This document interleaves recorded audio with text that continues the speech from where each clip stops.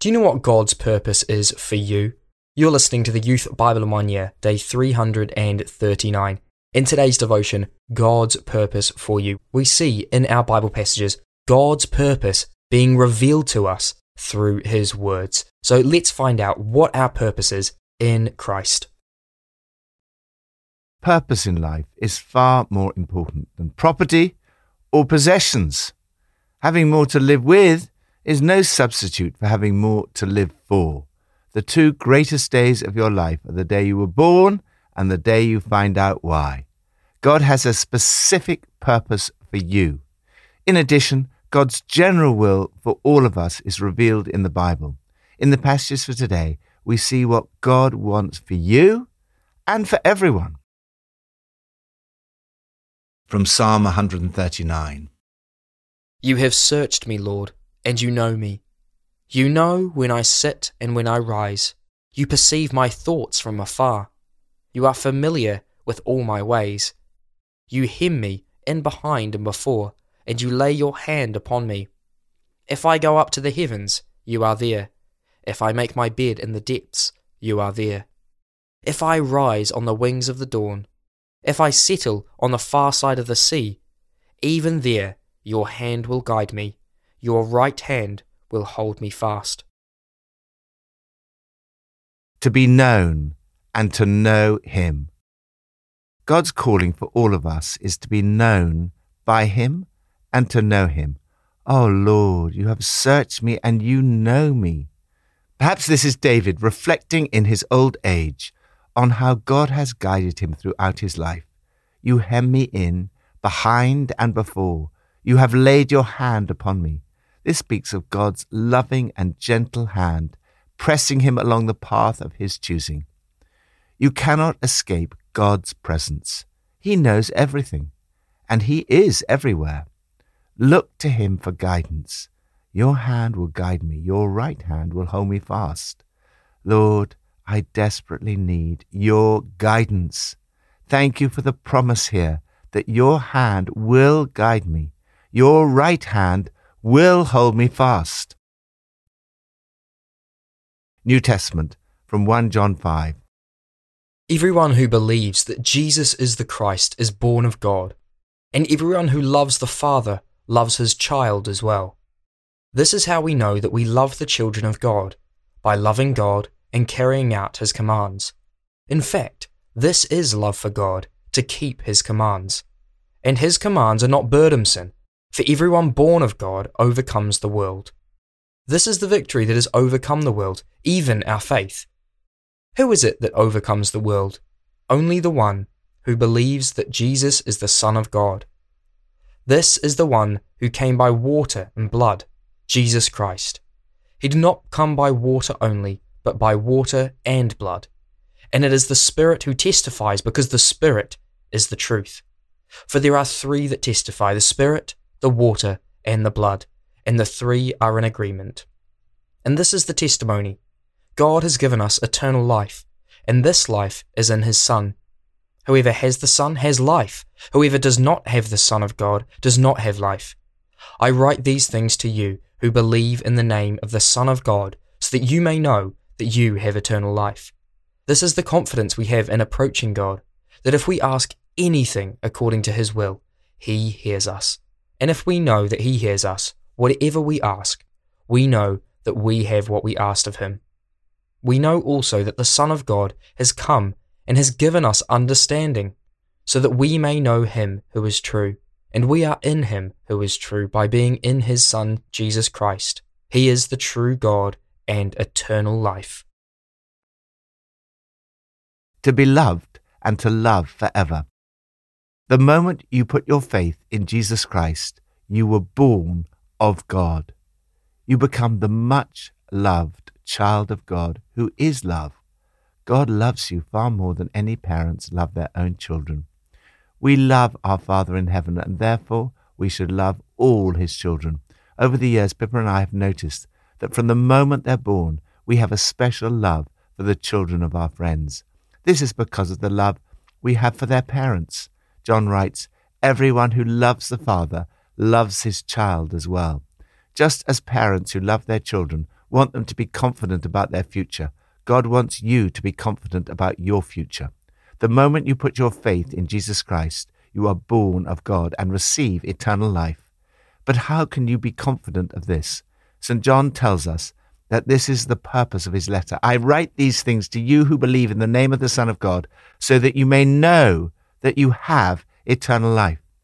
In this passage, we see 3 tests of a true Christian. First, faith. Everyone who believes that Jesus is the Christ is born of God. This is the victory that has overcome the world, even our faith. Who is it that overcomes the world? The one who believes that Jesus is the Son of God. A Christian is a person who puts their faith in Jesus. In doing so, you become a child of God. Second, love. Everyone who loves the Father loves his child as well. The evidence of true faith is love. Love for God, love for Jesus, love for others. Faith expresses itself in love. Third, obedience.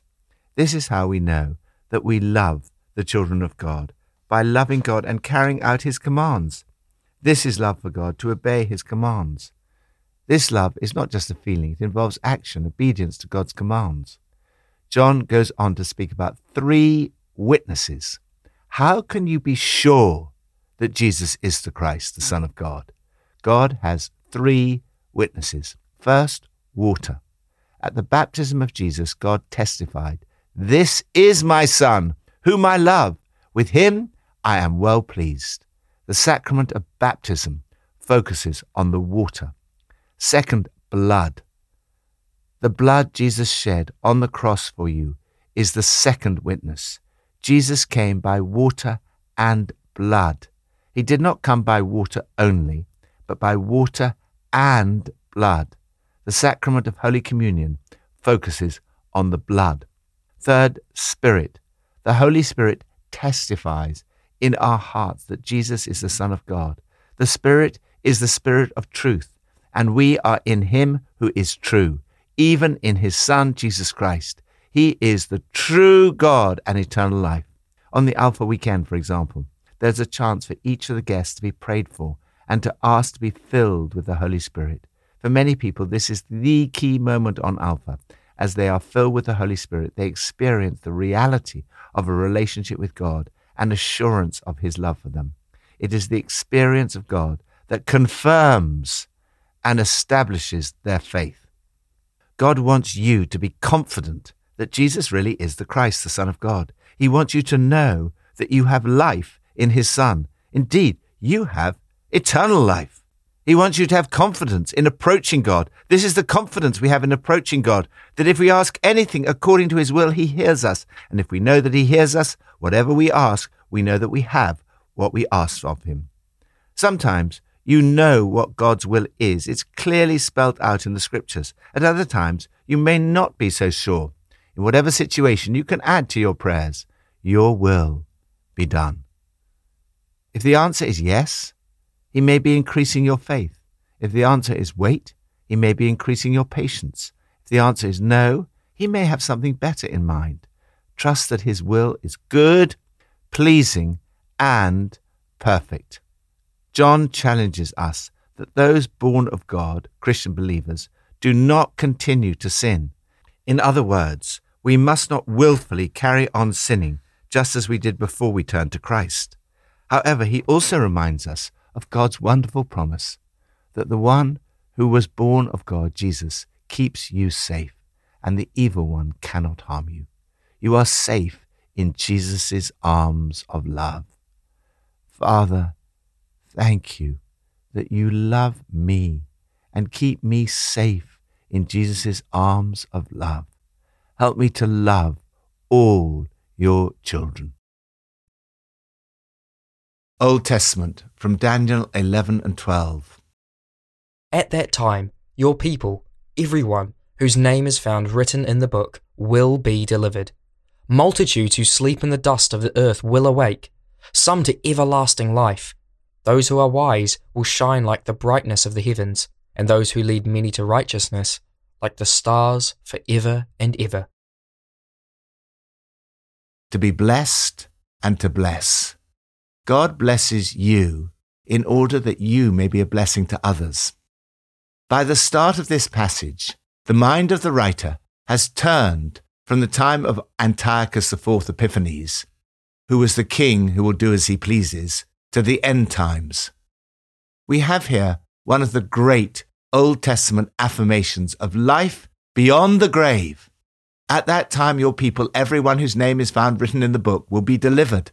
Multitudes who sleep in the dust of the earth will awake, some to everlasting life, others to shame and everlasting contempt. Those who are wise will shine like the brightness of the heavens, and those who lead many to righteousness like the stars forever and ever. You have everlasting life. One day you will shine like the stars forever and ever. In the meantime, a purification process needs to take place. Many will be purified, made spotless and refined.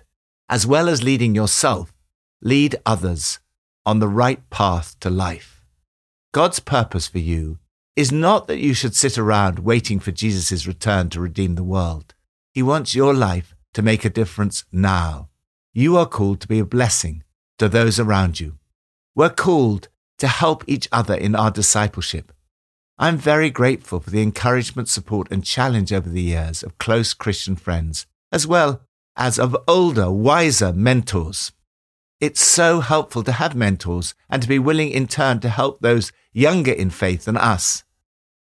As we challenge and help each other, we all grow in our discipleship. Daniel was told, and you?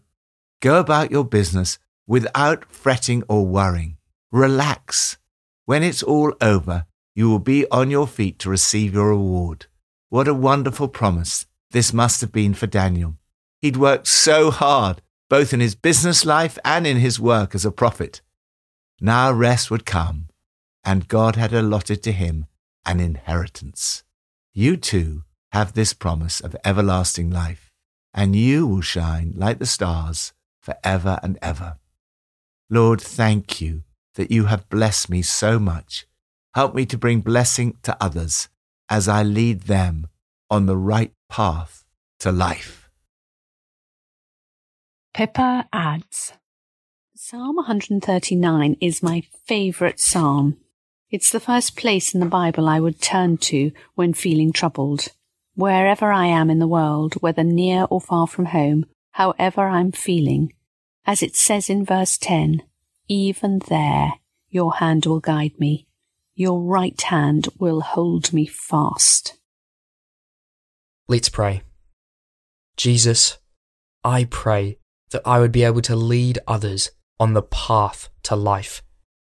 Help me to follow you wholeheartedly today.